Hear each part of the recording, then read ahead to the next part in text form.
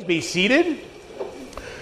Well, we've come to the end of John chapter 17. Not wanting to start something new just before I leave for a couple of weeks, I would like to look back with you one more time at this chapter with a different purpose. And I'm sorry I printed the bulletin before I changed the title of my morning sermon.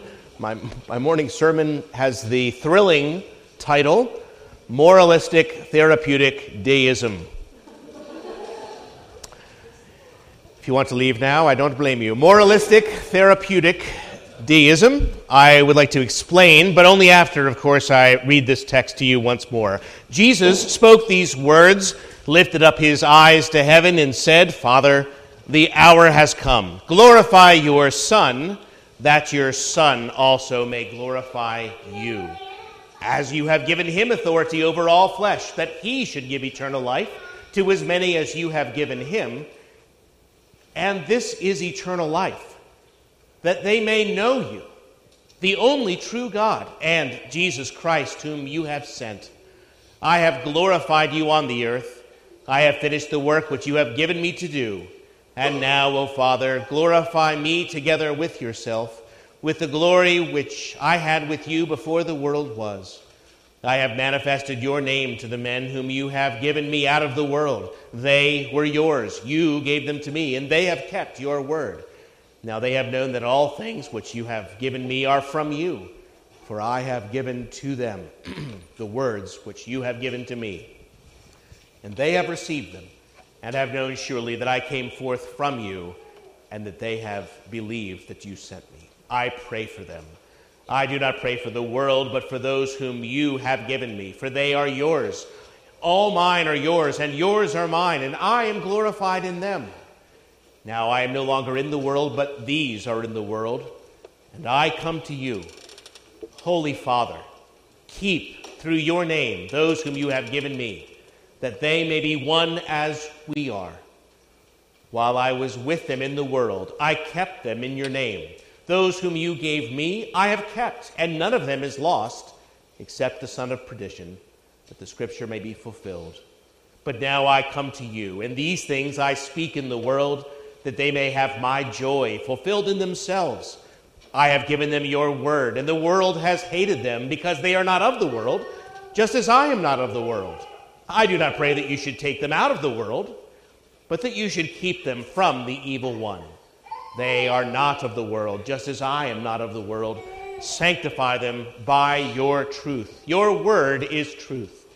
As you sent me into the world, I also have sent them into the world. And for their sakes I sanctify myself, that they also may be sanctified by the truth. I do not pray for these alone, but also for those who will believe in me through their word, that they may all be one as you, Father, are in me and I in you, that they also may be one in us, that the world may believe that you sent me.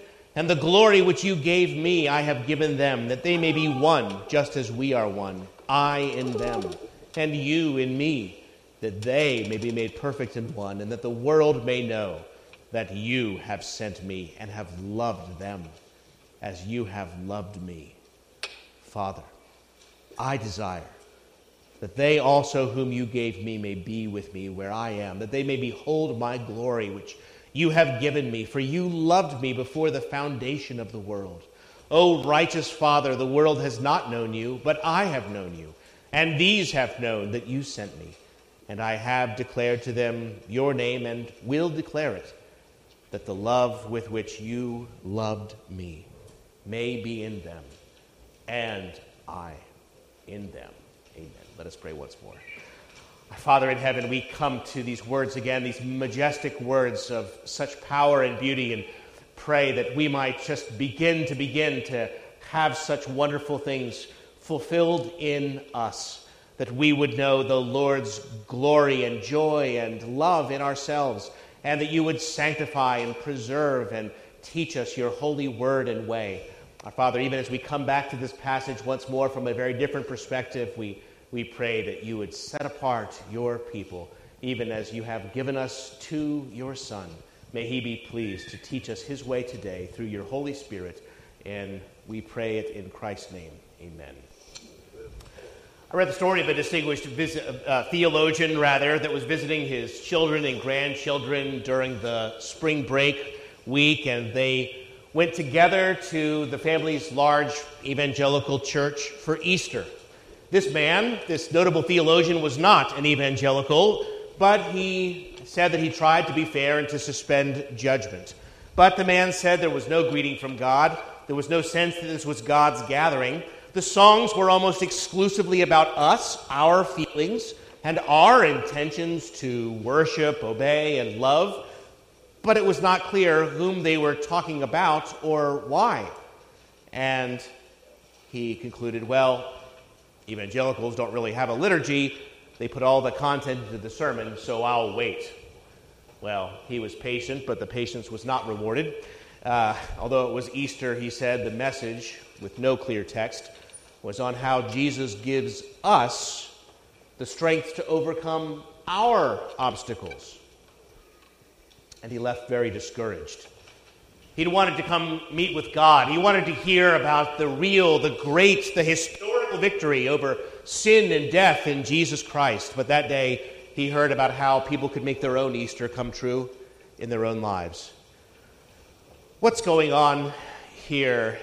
What's going on in the church today, in the world in general? According to nationwide surveys, the largest body of Christian belief in our country is not Catholicism or Protestantism, for you will find the adherents attend both churches. It has no seminaries for training. It has no colleges for the instruction of the youth, but it is found in every American institution and education of higher learning. And sometimes diagnosing the problem is a matter of finding the right term, the right words to name it. And the first one to give names to this phenomenon in the United States in particular, but the West in general, is a man named Christian Smith, whom some of you might know as Tom Tyson's son-in-law. He and his team at UNC for a couple years conducted by far the largest study of its kind, a mixed method random stratified sample of 3,290 English and Spanish-speaking teenagers across the United States to figure out what do they believe.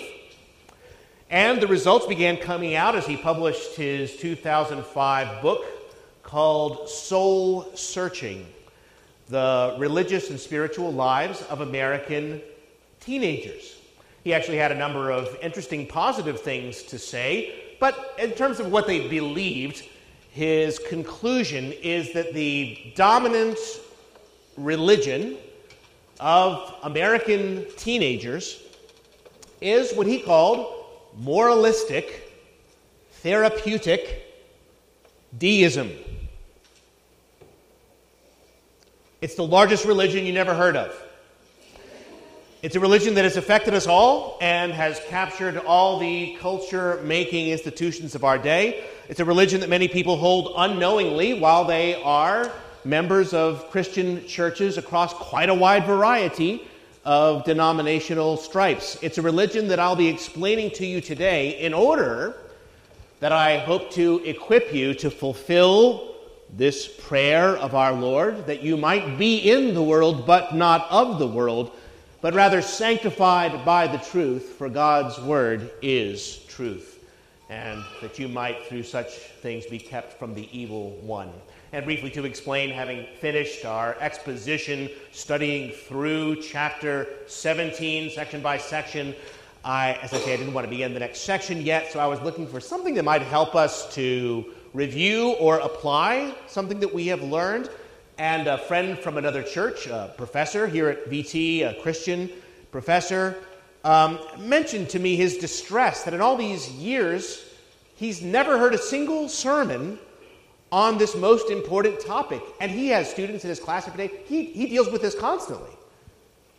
And he said, this is something that is worth bringing to a congregation. I thought he had a good point.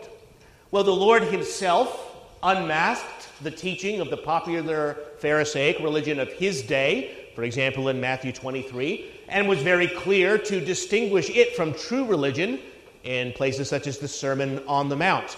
continually making a comparison. And so I would like to give you a rare, non-expository sermon from this gospel today in order to contrast the popular religion of our day with the religion of the prayer of Jesus that we just studied. As I say, this research was conducted on teenagers now 20 years ago. Those teenagers have grown up. They're now in their 40s. They're running tech companies and communication platforms and websites and media outlets, and they are raising children of their own and writing into the op-ed columns and teaching Sunday school classes.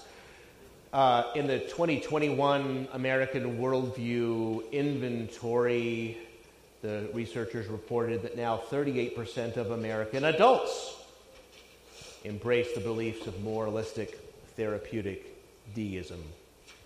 It's a big phenomenon. It's not just an American phenomenon. It's wherever you find Western individualism, multiculturalism, and relativism. I mean, dare I say, narcissism. It really is a narcissistic take on the Christian faith. It's not just here in America.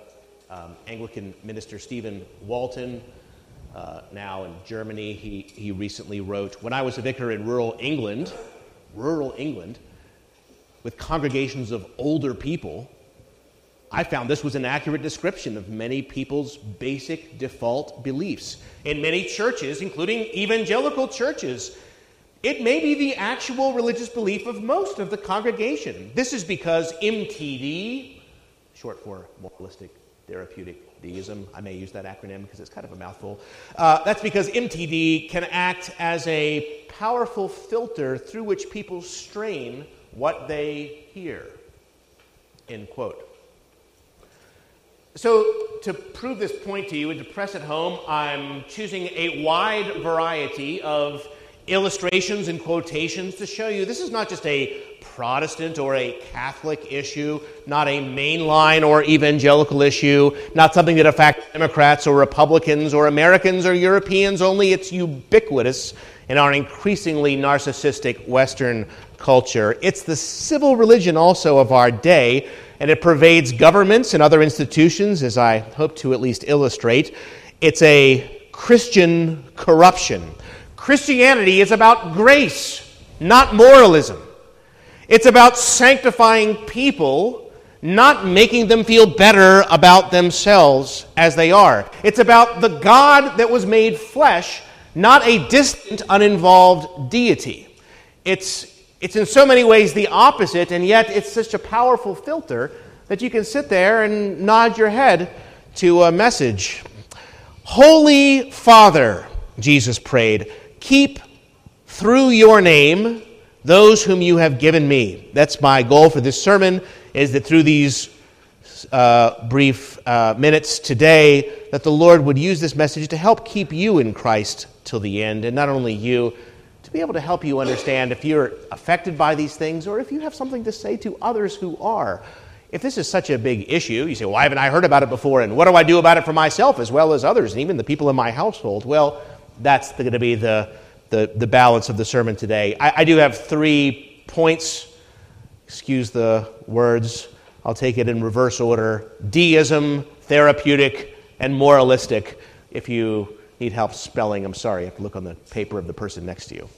At each point, we'll consider how we know if we are affected by our toxic environment and how we might speak the truth to others. And so 3 points with application, but not expository points. This is taking a different turn. Deism. Something that we heard about in the days of founding fathers, right? But what does that have to do with us? Well, the first 2 of the 5 major beliefs of the popular religious viewpoint, as summarized by Christian Smith in many long interviews and his team, are these. First point in the Deism Catechism: a God exists who created and ordered the world and watches over human life on earth. And second point of 5, God wants people to be good, nice, and fair to each other, as taught in the Bible and by most world religions. So most People, of course, say that they believe in God. 90% of Americans say that. References to God, certainly in our culture, are still common. But Smith explains, no, this moralistic therapeutic deism is about the belief in a particular kind of God. One who exists, who created the world, he writes, and defines our general moral order. But one who is not particularly personally involved in our affairs, especially affairs in which we would prefer God not to have involvement. Most of the time, the God of this faith keeps a safe distance. So we could think of Bette Midler's song from the 80s, as some of you have already thought, right? God is watching us from a distance. We'll sing that as our closing hymn today. This idea that God is there and on call for our demands, but makes no demands of us. Smith writes, this God helps people to feel better about themselves and doesn't become too personally involved in the process. Well, there are certainly many gods. Here in verse 3, Jesus says, this is eternal life, that they may know you, the only true God. And the true and living God is, of course, anything but a distant God, anything but a non-judgmental God, even as we just sang from Psalm 96, that he will judge the world in righteousness. Our God is very much an interventionist God. Jesus prays, of course, not only that they may know you, the only true God, but that Jesus Christ, verse 3, whom you have sent. Jesus is the great intervention of God. Okay. Not uninvolved, not far away. As we have learned, Jesus not only spoke with authority, he called for love, loyalty, and sanctity from his followers in every area of life. And Jesus' righteous Father, as he calls him in verse 25, could not have been different to the more or less hands-off indifferent God of deism. God is intimately connected with and absolutely sovereign over even the smallest details of this world. Not a hair from my head falls to the ground apart from his will. The very birds and the sparrows likewise. He deeply loves and cares about his children. He is a God that is with us as Emmanuel, a God at hand. I in them, you in me, even while we were apart. Verse 23. The God of moralistic therapeutic deism is a weak God who is at the end both bland and boring. The God that we read here, prayed to by our Lord Jesus, is a mighty God and a glorious God whose arm is not too shortened to save. He is the Lord that we may confidently approach, the true God, the present God, the holy God, not distant, uninvolved, and bland. So, this is just by way of review, right? You say, yeah, we've covered all this. So, are we affected by this? Well, was George Washington a deist? It's funny that scholars sometimes still debate this. I mean, you read his personal letters, there is, I think, no doubt the answer is no, but like everyone of that day, to some extent, Washington was influenced by deism, certainly the language of deism in his public life and pronouncements and his role as president. He was using the most general language that was agreeable to the most people of the day. And likewise, we are powerfully influenced by the spirit of our age, if only even to adapt our language, if not often our thought, to what is most agreeable to the commonly acceptable religion of our day. So it's this deistic God. Most people think this faraway God is rather bland and rather generic, not really known very closely or very well by anyone. That's why we can have the coexist bumper sticker, right? Which anybody that knows anything about the beliefs of these religions knows they just can't be reconciled anywhere near being reconciled. But when we don't know God, which is eternal life to know him, or Jesus Christ, whom he has sent, it all does seem to blend together. So it seems to us that everybody knows and worships some distant and remote God that's That's the same. That faraway God out there that nobody really knows very well, it's the God that we all know. So President George W. Bush a few years ago, it doesn't surprise us when he said, I believe that all the world, whether they be Muslim, Christian, or any other religion, prays to the same God. That's what I believe. Say this is what regularly comes down to us from high. Yeah, it's really all the same, and since everyone really believes the same religion, which is moralistic therapeutic deism, this is what everybody should practice. That's how we feel in the West, anyway. Now, I don't think that this in particular is a danger to us here, but we are influenced by this faraway deistic thinking when we find ourselves not grateful for God's continued care of and presence with us, his good providence in our lives. We can begin to think that we are responsible for all the good things in our lives. This lack of thankfulness, this delusion of self-sufficiency is part and parcel of deism. Because deism tells you, hey, he's there if you need him, to give you the cheer, but really you are the captain of your fate and the master of your destiny. Right? So we need to be on guard. And what are we to tell others if this is their belief? Well, obviously we have to tell people what is so much better and so much more wonderful about knowing God, about knowing our God, a God at hand, a God who does wondrous works, the God that is Emmanuel, that is with us.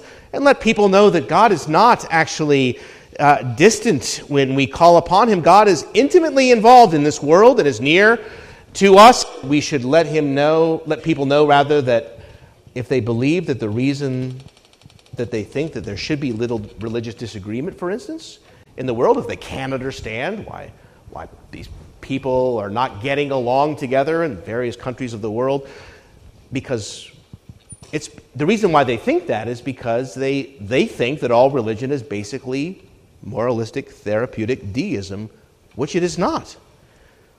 And while people may believe that God made the world, they need to understand that God didn't just make it. He made it for himself. He made it to glorify him. He made us to glorify him, and that it is a delight to do so. We must let people know that they are also responsible to this God who made them, and that he will judge the world justly. Most of all, we have to let people know that this God is not far away, but has cared enough to become one of us, Jesus Christ, whom you have sent.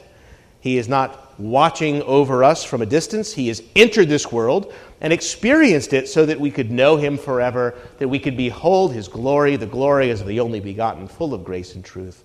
And that we need to let people know, even if they're in our church, that's deism. We need to repudiate deism. The second point of the popular religion of the day is that it's therapeutic. So here's a quote from a message from Victoria Osteen. I told you I'm trying to be as broad as possible, right? Victoria Osteen, she says in one of her messages, not that I listened to it, okay? I just read it, okay? All right. Yeah. You say, what's my pastor listening to? Okay. She says, just do good for your own self. Do good because God wants you to be happy. When you come to church, when you worship him, you're not doing it for God, really. You're doing it for yourself because that's what makes God happy. In so many of the interviews that Christian Smith conducted, the teenagers specifically used the phrase, feel happy, over 2,000 times. Virtually no mention of honoring God, okay? So the emphasis of this in people's minds and thought is tremendous, that basically the point of religion is to be therapeutic. Or as Smith explains, this is not a religion of repentance from sin or of keeping the Sabbath or of living as a servant of a sovereign divine and so forth, he says. Rather, what appears to be the actual dominant religion among U.S. teenagers is centrally about feeling good, happy, secure, at peace. It's about attaining to subjective well-being, being able to resolve problems and get along amiably with people. Obviously, this is impossible to reconcile with the prayer of our Lord. I mean, just getting along amiably with people, it's hard to reconcile with verse 14. I've given them your word, and the world has hated them because they are not of the world, and I'm not of the world. Following Jesus will not help us to get along more amiably with others. Well, I mean, living at peace with all men, so much as it depends upon us. But you see my point. If they crucified the Lord of glory, he says, what are you going to expect of his servants? So he mentions the problem in verse 16 and 17. The problem is they are not of the world, just as I am not of the world. Sanctify them by your truth. Your word is truth. So there is this division between what one feels, the desire to feel good, and the truth, what really in fact is. Especially of God's word, the truth as it is there. So President Biden, trying to hit both sides of the aisle, recently told trans children, you are created in the image of God. Very true and very acceptable to both Christians and the followers of moralistic therapeutic deism. Now, of course, the verse says, in the image of God, he created them, male and female, he created them. Well, that's not acceptable. Whoa, no. Okay, so you see, what is acceptable to MTD, to moralistic therapeutic deism, is when you take those parts that make you feel good and you leave off any sharpness, anything that's solid or real, that you would have to conform to reality of God's word. That would be very, very unacceptable. The civil religion of our day is where we may pick freely between the Bible and Oprah Winfrey, and it just goes very smoothly together. Whatever is therapeutic is in for religion. Whatever is not therapeutic is out. Are we and others affected by this? Well, one way that Christians demonstrate that they have bought into moralistic therapeutic deism is to say, well, God just wants me to be happy. And that's why I'm going to justify my behavior. God wouldn't want me to be unhappy. God wouldn't make me like this. God wouldn't put me in this position. God wouldn't give me these opportunities if he didn't want me to enjoy them. Because God wants me to enjoy. It's the excuse for everything from dating an unbeliever to spending selfishly on ourselves and everything in between. Everything that would involve temporary happiness instead of self-denial unto ultimate happiness. A related problem is when Christians expect that life should be easy, because as Jesus has just said to his disciples in the previous chapter as he sends them out, holiness is going to be hard. As a matter of fact, people are going to kill you thinking they're doing God's service, right? Holiness is going to be hard.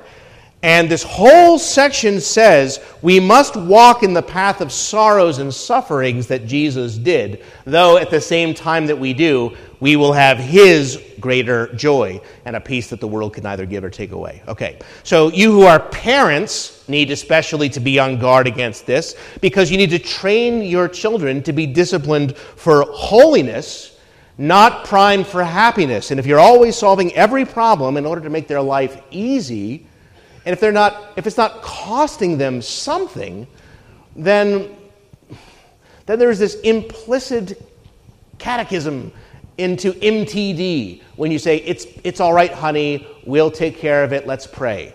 Okay. You'll know that you're affected by this if you're living by your feelings rather than being sanctified by the truth. Thy word is truth. For many people today who claim to be Christian, we find that those who are infected by MTD have actually very little knowledge of what Christianity is. So here's Duke Pesta, professor of English at the University of Wisconsin at Oshkosh. He writes a few years back, and I mentioned in class, the Sermon on the Mount. The blank stares, he said, caused me to accuse them of laziness. Oh, come on, you know the Sermon on the Mount. Until I realized that not one of those 32 students, until it was revealed that not one of those 32 students had any idea what the sermon was or who delivered it. If you don't know what it is, you better see me after. Okay. Further questioning revealed that 25 of them had been raised as Christians, and 18 of them still considered themselves as such. This is, he writes, altogether typical of our rising generation of students. And the cultural ignorance gets worse from year to year. Like rudderless boats, these kids arrive on campus and immediately drift along with the currents of our morally relativistic university culture. I mean, they don't even know the truth, much less desire to be sanctified by it. So we know that we're affected by this if we don't even know what we believe. As though to say, that's not really the point. The point is that it works for you and that you're happy. So what are we to tell others if this is their belief MTD? Well, we're to tell people that if they want happiness, frankly, they've chosen a very poor religion.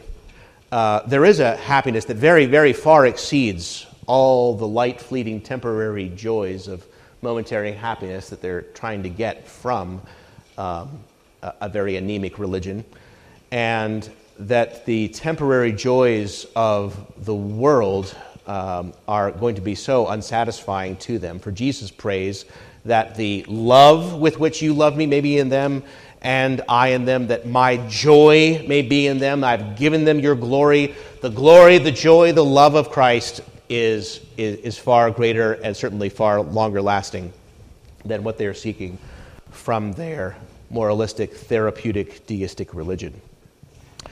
So while coming to Christ, it's true, may not make your life easier in some ways, it is life itself to know him, he says. And we must also make clear to people that salvation is actually about God more than them. It's what God has done, especially in the gospel. Our great emphasis must be not God loves you so much and has a wonderful plan for your life, as much as is eternal life to know him. And if we frame the gospel around people, we only reinforce a self-centered perspective. We must show them that the gospel begins and ends with God, as the Lord does in this great sweep of a prayer to show us before the foundation of the world how the Father has given his people to the Son, and the Son who's laying down his life for them is preserving them and is sending his Spirit, and if they're going to be with him to the end, that we are caught up in God, and that it's when we have this then we find true happiness, right? Can't have it all about us and have that kind of joy. So we're talking about deism, a very common kind of deism that doesn't seem to be so out of touch with Christianity until people start putting a few other pieces of the puzzle and you realize, well, there's just two different puzzles together. These pieces, they almost fit together. In fact, some of the pieces look the same, except when we put them together, it's a different picture entirely. Therapeutic. It's all about how, if I'm feeling better about myself, enjoying my life, and God getting on board with me. It's all about me. And moralistic is the last one, which begins MTD, moralistic, therapeutic deism, my third point to you. For example, in an interview with a teenage girl from Maryland, she explains, morals are good if they're healthy for society, like Christianity, which is all I know, the values you get from the Ten Commandments. I think every religion is important in its own respect. You know, if you're Muslim and Islam is the way for you. If you're Jewish, well, that's great too. If you're Christian, well, good for you. It's whatever makes you feel good about you. Whatever makes you feel good about you. She herself was not religious. She was just making a general statement about religion. It's good if it makes you feel good about you. Okay. Not just feeling good in general, as in the previous point, but to be clear, Smith explains, being moral. And by being moral in this faith, it's a kind of morality, means being the kind of person that other people will like, fulfilling one's personal potential, and not being socially disruptive or interpersonally obnoxious. These are not his ideas. He comes with hundreds, thousands of quotes to say this is the great emphasis that when people are admired in society for their societal virtues or values, we can't say virtues anymore, values, again, this language is killing us here, right? We used to talk about virtues. Now everyone has values. So if you are a good illustration of the values that we affirm, your religion is doing a very good job for you. And that religion, in large part, is about teaching us to be good people in that sense in society. And it's not just people in churches that are in on this business, but companies, for instance. One of the most common things we get now in companies, it's all the rage. Sometimes people call it virtue signaling, steps that people in the companies take so that the people know that not only do they buy this razor, but that they're doing it from one of the good guys. And the virtue signal is to say, hey, we're one of the good guys. We stand with, whatever it is. You say, well, why would they even bother to say they cost them nothing? Well, because it gives people good feelings about them, because it's a moralistic expression. All right. And MTD is about helping us feel good about being in the right specifically. So it's clear that as a corollary, there's no grace in the religion of MTD, and therefore no forgiveness for failure. We certainly see that in the civil religion of our day. If you've done something wrong in the past, well, you're canceled for the future. Because moralism is the civil religion, and moralism has no redeemer. Okay. Jesus is introduced to us as the Redeemer in this book. Behold, the Lamb of God who takes away the sin of the world. And all kinds of people come to him with all kinds of pasts. And when we come to Jesus, we learn immediately that we are not in the right. It's the first thing that Peter realizes when he understands who is in the boat with him. He says, "Go away from me, Lord, I am a sinful man." As soon as he has his eyes open, he knows not only who the Lord is, but who he is. And we realize when we come to Jesus that we have no moralism about us, that we are rather the very sinners that Christ Jesus came into the world to save. And so Jesus, for example, speaks of the Holy Spirit who's coming to the world to convict the world of sin and of righteousness and judgment. It comes, it's going to end with joy, but it's going to certainly begin with dismay. We are not in the right. We need grace. We need grace every day. No, every hour. Jesus says, I say to you, unless a man is born again, he cannot see the kingdom of God. Right? That it comes to us not affirming us, but saying that we are dead, damned. We are in deep trouble. And you have to be born of God, born of the Spirit. It's not a religion of moralism. It's a religion that crushes moralism. So that Jesus says that the Pharisee who goes up to the temple to pray and says, I thank you, Father, that I'm not like other men, adulterers, this tax collector over here. I fast twice in a week and give tithes of all that I possess. And the other man just stands afar off. He won't even lift his eyes. He just beats his breast and says, God, have mercy on me, a sinner. Jesus says that's the guy who goes home justified before God and not the other. For everyone who exalts himself will be humbled, and everyone who humbles himself will be exalted. It's the end of moralism. Paul himself regularly laments how far short he falls. David, of course, the prime example of a model repenter in the old days especially, still is praying later, Lord, my sins and faults of youth forget. He confesses his sins of today and yesterday. The whole thing is a matter of sadness. This is why we need a Savior. And how do we know that we're affected by this? Well, as soon as we are self-righteous, if we're condemning other people, if we are affected by this religion of moralism. Also, if we are seeing Christianity as a kind of a pick-and-choose menu option religion, not a all-encompassing worldview. So this MTD is evident if we are acting, in other words, if doctrine is insignificant compared to application. Like it doesn't matter what you believe, as long as you live a good life, that's all God really cares about. Get it? Doesn't matter what you believe. It matters what you do. Okay? Christianity says what you do is the big problem. What you believe is you're going to be saved by faith in another, in Jesus. Okay. So this is the great difference. Maybe we're longing for sermons and books that just tell us how to make our lives better or to live better, or we disdain doctrine, or we don't bother to tell our children about the Trinity or these 5-syllable words that like justification and propitiation and other critical doctrines for us to know the Lord and what He's done for us. I mean, what's important? Do we just want them to behave? Or do we say, son, what does propitiation mean? You say, well, practically speaking, most of the time I just want them to behave, right? Okay, that'll work for about 18 years, okay? And then they don't understand propitiation, right? Okay, the very source of all real godliness and heart change is gone, okay? A religion of moralism makes you miserable, self-righteous, and dry. A religion of grace has to be the foundation of all doing. That's why Paul spends all those chapters, right?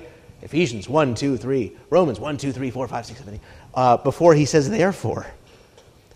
Because ours is not a religion of moralism. When we are focusing on our own external behaviors while neglecting our heart, we're affected. When we go through the motions and rituals of Christianity, rather than consciously acting out of love for God, we're only addressing behavior but never motivation. Are we happy if our children are well-adjusted and get good grades and get along well with others if they don't know the great things of God? Okay, so this is the effect that it has on us, wearing us down. We're affected by the modern religion if we believe that salvation is based upon moralism. So the late Cardinal of New York, Avery Dulles, a very, very middle-of-the-road Catholic, one of their better theologians, I should say, for the last 50 years. He wrote this to a mixed audience in First Things. So Catholics can be saved if they believe in the Word of God as they're taught by the Church and they obey the commandments. Other Christians can be saved if they submit their lives to Christ and join the community where He thinks their wills to be found. They think He wills to be found. Jews can be saved if they look forward in hope to the Messiah and try to ascertain whether God's promise has been fulfilled. Adherents of other religions can be saved if, with the help of grace, they sincerely seek God and strive to do His will. I mean, if you're sincere and you're striving, it doesn't matter what you believe. Adherents of other religions saved that way. Even atheists, he says, can be saved if they worship God under some other name and they place their lives at the service of truth and justice. Okay. So this is a viewpoint that's everywhere, in everything. It's in every church, it's in every institution, it's the civil religion, so it comes down from the highest levels of government. And it affects us. It affects our speech, if not our language. And we need to recognize the difference between a religion of moralism and a religion of redemption through Jesus Christ. How are we to tell others? Well, we must certainly focus on the historical reality of the gospel. It's not advice, it's an announcement. It's the announcement of a great redemption for a people in great sin and great guilt and great need. And the focus is not on what a person needs to know, though there is a therefore that comes from it, but on who Jesus is and what He has done. That's the great message. That's the great announcement of the good news. And we must help people see that in Christ there is forgiveness for all their failures. That every sin and blasphemy will be forgiven then, says Jesus. This is why He's come. This is why the tax collectors and the harlots were the first in the kingdom of heaven, and why the self-righteous people of the day refused to enter and kept others from entering. Okay? Because they had a religion, even back then, of moralism versus the religion that Christ has come to bring of grace. And once we have received grace and glory and the Spirit, the Holy Spirit of God, then, and the truth of God, then there starts a new kind of holiness that goes from the inside out, one that is very humble and very useful indeed. And we must help to see people to see that in Christ there is forgiveness for their failures and redemption and hope. And so, in conclusion, this MTD is supposed to help you to feel right as a moralistic religion. It is supposed to help you feel good about yourself as a therapeutic religion. It's supposed to help you feel in control of your life as deism does. And it's supposed to say, hey, as I just said, the researchers found under MTD's influence, the people were more likely to engage in some biblical faith practices than to hold beliefs. Okay, so 13% would still read their Bibles or pray or worship God or confess their sins, seek God's will for their life, but only 1% were willing to endorse biblical teaching and follow through on it. What I'm saying is, unsurprisingly, this sort of anemic, watered-down faith does not have any real traction in people's lives, even though it says it doesn't matter what you believe as long as you live right. The people who believe it don't live right. And this is difficult when it gets mixed up with in the church. Now, American pollster George Barna, it seems every year, has another discouraging report that Christians in so many behaviors are exactly like the world, right? You've seen these discouraging reports in this area, in this practice, in this sin. It's the same, Christians versus non-Christians. When I was in graduate school, I think, this has got to be wrong. There's got to be wrong. There's got to be a problem with this. They are much better than average. And then there's the MTD people. He's identified. Only 13% of them do any of those practices anyway. And they are much worse than the world. Okay? The world is actually in the middle. But when you combine Christians with believers in MTD and you put them together in the same data set, was an example that I used for my paper. Okay? Students' dishonesty at school correlates with dishonesty at work, as well as sports, politics, paying taxes, cheating in high school. It would seem unlikely that cheating ends before the profession begins, right? And so a bunch of studies noticed this significant, and study after study after study said a major project in the last, 9 months. I can't remember all the details, but it's the same. You ask a few more questions. For some people that rarely cheat, there's some people that cheat far worse, because if you're going to cheat God, you're going to cheat on a test. This I'm just going to do what's right religion actually produces people that do wrong more than the world. Okay. That's why it matters. And when you drive your Volkswagen, right, that has supposedly clean diesel, because they tested the diesel, right, and the diesel actually burns cleaner than this a couple years ago. Some of you engineers probably heard this. The problem? They lied. They lied on all their tests and everything. They had to recall thousands and thousands of Volkswagens because they just lied. And you think, well, how do we get to this situation? Right? What is happening in our society? One important answer is that our religion, the growing civil religion of our day, is making people worse and worse. They'd be better off without it, statistically speaking. Youth, writes Christian, are buying into MTD as a way to succeed in life and in American culture. And they don't see it as anything, they don't see it as anything substantial enough to invest their lives in or risk their lives for, however. It's ultimately bland, it's nice, it's boring. Dear friends, Christianity is not moralism but grace. It's not making people feel better about themselves, but transforming lives through God's holy word of truth. It's not about an uninvolved deity watching us from a distance. It is